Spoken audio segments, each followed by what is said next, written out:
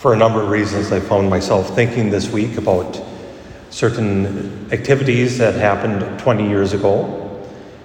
Of course, Saturday is a 20th anniversary, makes it sound like it's a celebration, but commemoration of the World Trade Centers and the attacks in the World Trade Center and the Pentagon and the landing, the crashing of the flight in Pennsylvania.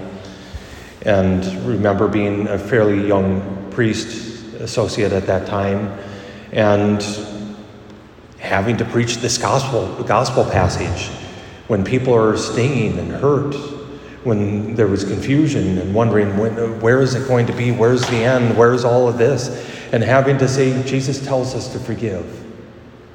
Jesus tells us to love our enemies. It's easy to say when all is well.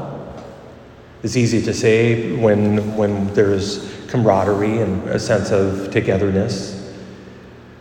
But to tell people Jesus calls us to love our enemies when our enemy is known and they've done something very atrocious is difficult. That's why St. Paul and Jesus both in today's readings continue to tell us if you have grievances, forgive. Forgiveness isn't necessarily, it is an act of mercy to the other, but it isn't necessarily primarily that. It's an act of mercy to oneself. It's saying, I choose not to carry this burden any further than I need to. I choose to let it go. And at the same time, forgiveness also says we have to seek justice. It's not saying, oh, what you did is okay. Or even worse, some people think forgiveness means then we turn around and we let them do it again. Forgiveness in a domestic abuse situation means I forgive, but I'm also going to make sure you don't do this again. Whether it's a restraining order or I move out or whatever. I don't have a domestic abuse problem, but I'm just talking in general. And sometimes that's hard, and we have to admit it. And I think and today, and anyone who takes this gospel or the gospel in any due seriousness realizes how hard it is, even when things are going well, even when that enemy is hidden and hasn't done anything or whatever, because we know we have an enemy that is not made of flesh and blood, but of course Satan, who seeks our destruction.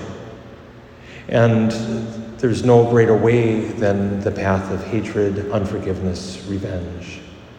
And today in this gospel, or the first reading rather, we have St. Paul telling the Colossians to be clothed in certain things, to put on certain things.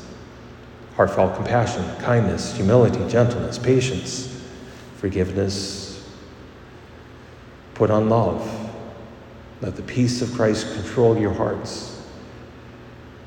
Let the word of Christ dwell in you richly. And I think that's the key, ultimately, to all of it. To let the word of Christ dwell in us.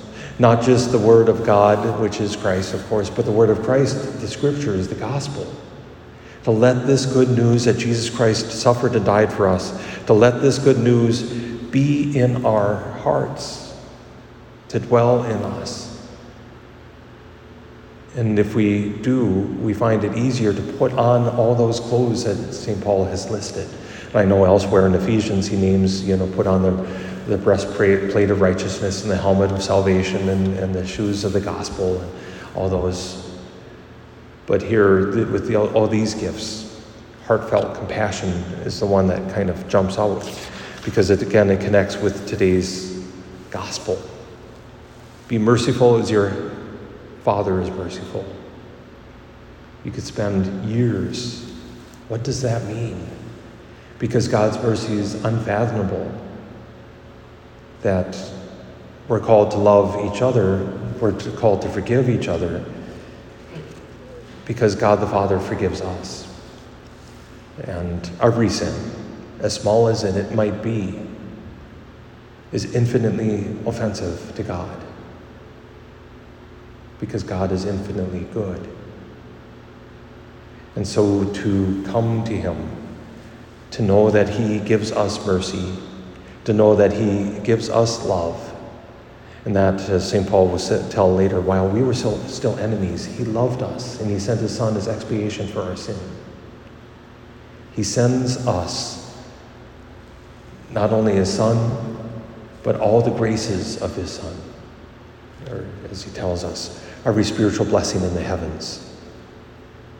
As we come this day, perhaps maybe you're aware of the pain of that 20 years ago, with the exception of those that are under 20, with the awareness of the pain perhaps that we continue to feel, the division we continue to see, perhaps appropriate that on this feast of, or memorial rather, of St. Peter Claver, we see the continued effect.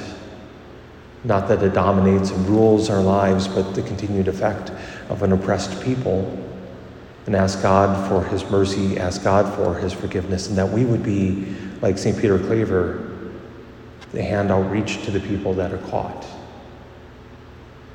To be a hand reaching out in forgiveness and love and mercy, helping them.